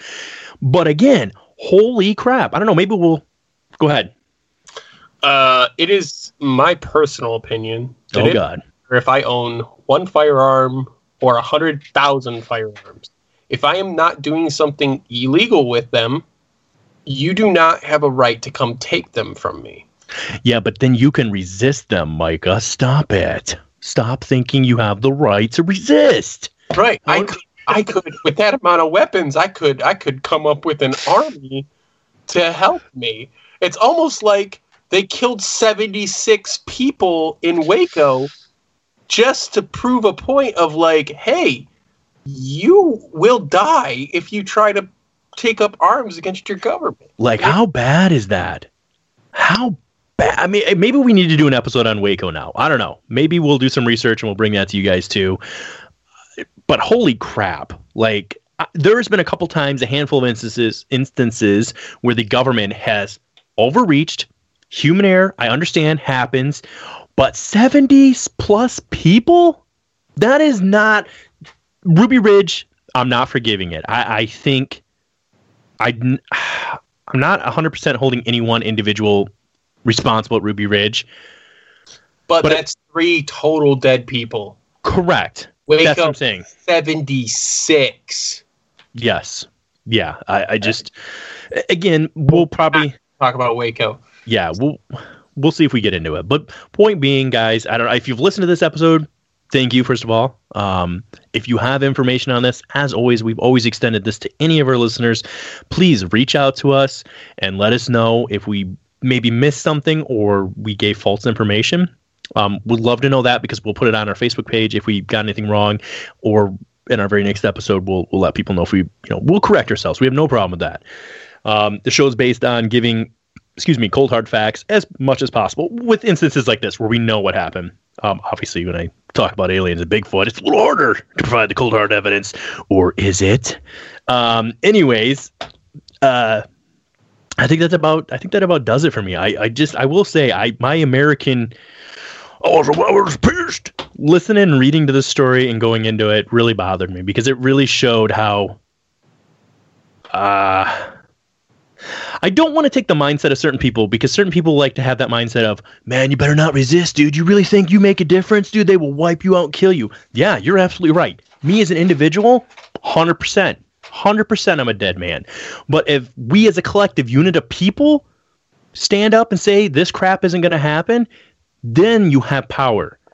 It's just like with, excuse me, or go ahead. I'm sorry. You wanted to say something. I was just going to say, I actually had that discussion with Brittany last night about, because I was talking to her about this this incident, and she was kind of like, you know, she doesn't feel bad for him, and I get it. He broke the law. He did.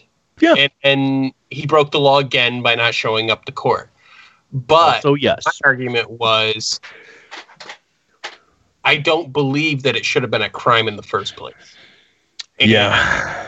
Took an otherwise peaceful person and you turned it violent by charging him with a crime. And in my personal opinion, he shouldn't have been charged with.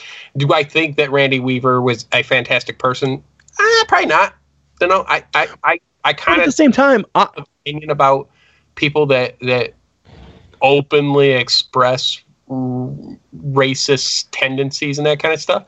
But this isn't about his personality, just like who's president. It isn't about their personality so much as it is about what they, you know, who they are and what they stand for and what they bring to the table ultimately. Like, let's hit on that for a second when we're discussing him being obviously, and maybe it's not fair of us to say he's a racist because we don't know for sure.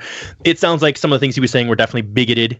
A lot of people like to have this discussion and say, well, there's a difference between racism and bigotry, which to an extent there is, but I feel like a lot of racists hide behind the term bigotry, in my personal opinion. That's my personal opinion. To say that they're a bigot. I'm not a racist, I'm a bigot. That's just my take on it. But I will say this.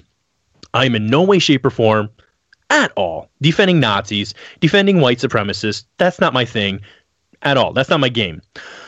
But I will say, this is America. Now Nazis, hit the road. But if you have the opinion and you practice whatever religion or whatever belief you have in a safe manner that's not actually harming people. Now, those guys up there in Washington actually got broke up because it wasn't even a couple years later. They shot at a mom and a son whose vehicle backfired, and these guys opened fire on her, and they got sued by them, or that lady and her son sued them, and they're able to take all their stuff and their what's the word I'm looking for? Their compound that they had, everything. So anyways, they were able to get them that way. But my point being, they were violent. But if you're actually just having a belief system that's not actually oppressing anybody and just saying things that people don't agree with and don't like, you're not actually breaking the law in America. And whether people like me or hate me for that, that is the truth. Because here's the gray, weird area for it. Just think about it for a second. You might be getting really pissed at me, but think about it. If someone says, I don't like black people, or I don't like white people, or I don't like Hispanic people, okay? I don't have to agree with them. But if they're not actually doing anything to harm those people, they're legally within their constitutional rights to have that freedom of speech. And that's just my take on it, because at the same time that I'm sitting here going, yeah, that guy's a piece of crap for having that opinion, I'm within my legal rights to have that constitutional freedom of speech. So I feel like this is, and you and I have talked about the freedom of speech being completely ruined in this, especially with social media. That is just my feeling on it. Again, I will reiterate, I am not a racist. I do not support Nazis. I do not support white supremacist movements, but I will always support freedom of speech, because the day we start, and we are going to label this hate speech, which is already happening, but the day we start labeling hate speech as not allowed, which isn't a good thing. Again, I don't support it. But the day you take that freedom away, your day is coming too. And that's the whole point from this thing. That's why people stood up when Ruby Ridge happened and when Waco happened, is because if it can happen to them, it can happen to you. And it's just a matter of who you piss off, when you piss them off, and whether you want to take a stand or not. Now, again, I'm starting to sound like a lunatic here, but like, I think that's actually very well put. It's not about who he was, what he stood for. Like, it's about the principle of, do you allow Do you Go ahead. allow the government to dictate to you and everyone else what is and isn't against the law, and then subsequently punish you for something so like something completely and utterly harmless, like changing the size of a barrel on a firearm? Yeah. That is, in my opinion, ridiculous. It's overreaching, and it is something that people shouldn't tolerate. No. But ultimately, that's what this country's become. We've become, it's the whole like wartime or hard times produces hard men, and then peace or hard times produce hard, like bad times produce hard women, or strong men and strong women. Strong men and women produce good times, or hard people produce good times. When you have good times, you produce weak people. And it does produce weak people, and it produces people who are I'm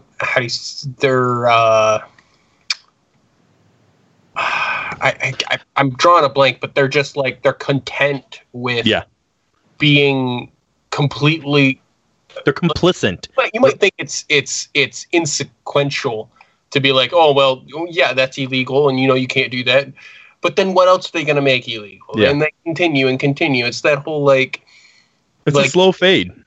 If you allow them to make certain speech illegal, that's not threatening anybody, that's not overtly causing a riot, it's not intention, the intentions behind it are not terrible or whatever. They're not actually doing anything. They're allowed to say whatever they want. Yeah. And if you take that right away from them, then they're gonna take that and they're gonna go to the next thing, and it's gonna keep escalating from there. And then pretty soon, you're not gonna have a legal right to disagree with a politician, or you will be arrested and thrown in jail for it. Like, who represents us, mother trucker.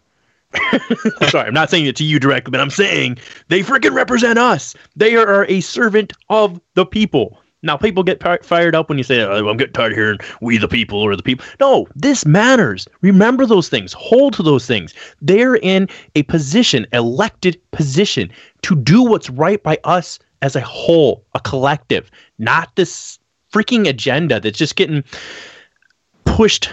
Again, we had this discussion. I had this discussion a couple nights ago with somebody who's not into politics at all. And I said, because they were saying, well, you kind of sound like a Republican. I'm like, just because I agree with some things on this side or that side doesn't make, and why do I have to select which gang I'm in? And I know some people, and I know you don't like me using that term, but basically saying, hey, you have to either be a Republican or you have to be a Democrat is kind of like another fancy way of saying you either belong to this gang or that gang. And now you're... Bloods or the Crips? Well, I wasn't going to go straight to that, but yeah, you could say the Bloods and the Crips. Why not? Sure. Because that's the way it is, right? You're in that group. We don't associate with that group. We kill that group on sight, kind of deal. And it bothers me. But we could go all night on this, and I know we could break into some other things, so I know you got to get going. I got to get going too. If you guys enjoyed this episode, please let us know. Whatever. I noticed that most of our listeners subscribe to us on Spotify. I don't think you can leave a review on Spotify, but if you can heart it. Yeah, give it some hearts, bro. Heart me up, I can't. I've never been able to. Nobody cares. Nobody's watching on YouTube. We're doing heart symbols. For those of you that are listening, Mike and I look really special trying to do heart symbols right now. But anyways, point being, this is something we should always keep in mind. I got one that's really easy. Oh, you're going to send it? Oh, yeah, for the one person who's on YouTube. Oh, my gosh. Oh, yeah. Look at those effects. Anyways, yeah, I thank you. Actually, I want to thank my Uncle Tony was the one who brought the kind of, and he didn't initially reach out directly to me, but from him mentioning Ruby Ridge, I got looking into all this, and I didn't know to the extent that this went. I didn't understand why he said he said he could kind of forgive Waco, which I don't know enough about Waco to agree with that or disagree with that, but he said he could never forgive Ruby Ridge. And I mean, I don't know that I completely disagree. I know hindsight's always 20/20, but for God's sake, man, like this was bad all around. And I don't think we have a right to them in some ways, irregardless of their positions and who and what they are, to uphold certain standards and how this was handled. Just like as much as, now this is a whole other subject, just going to mention it briefly. We're not going to go into it, but like the same thing with like some people saying like, well, you know, talk about how black crime with the police force and how that's such a hyped up thing. Well, there's two parts to that. Maybe there is a freaking problem. Maybe though, sometimes we have two people who are crying wolf. We can't have that. We cannot try, and this goes for anybody. I don't care who you are. Do not call injustice where there's not injustice. Now, don't get all fired up on me, and I'm not giving any specific case, but I'm just saying as a general rule of thumb, it's like accusing a guy of raping you that hasn't raped you. You are taking people who have actually been raped and making them illegitimate. You're taking their case and everything that they went through and their trauma, and you're spitting all over it because you are not you. It just goes down to freaking integrity and some honesty. You know what I mean? I'm just saying those should be addressed as well. That needs to be something that's, you know what I mean? I guess what I'm saying is, like, if we flip the script on this, if this had been in some sort of urban thing and this had been an all-black family, do you think it would have lasted 11 days? I don't know. I know it's another touchy subject to get into, but I'm just saying, we were in Detroit. I don't know. Then again, we might have rallied, man. Detroit might have rallied around. Real quick. It might be somewhat. So shortly after this, there was an incident with a man, an older man. I don't know why. Oh yeah, I forgot about this. Trooper. I don't know what state this was in, but he bit a trooper. It was in Texas. Okay, Northville or something like that. And then he fled the scene, and he went to his house. He had firearms, and he said he wasn't leaving without a fight. And the sheriff decided, you know what? He's going to isolate himself. He hasn't been off his property in 14 years, and they still haven't gone in after him because they know that it'll result in a gunfight. And they choose not to allow something stupid to cause the loss of life. Which is wrong. Don't go biting people. Yeah, we're not promoting that. I know my rights. Okay. Yeah. Point being, didn't they say that was technically the longest running standoff, but it's not really a standoff. But anyways, guys, if you've enjoyed this episode, let us know. Like I said, show us some love. If you're on YouTube and you're watching us, please hit the like button, hit that subscribe button. Leave a comment. I do check those, actually. I do check our videos about once a week at least on YouTube to see if we have any comments. We've had a couple people leave some comments, so continue to do that. We'll interact with you there as well. And as always, join the conversation on Facebook. And feel free at any time, reach out to myself or Micah to let us know if there's a show you guys want to talk about. And as we mentioned in the very beginning of this, in the introduction, we're going to have the She Squatchers on our next episode, and we're going to talk about Bigfoot. And Micah is going to really probably grill them a lot. I don't know that she's gonna like me. I'll just. It is what it is. We'll see. Right. We'll see how it goes. Yeah. But either way, thank you guys for joining us. That's the last time I'm gonna say it. So as always, stay curious, keep it weird.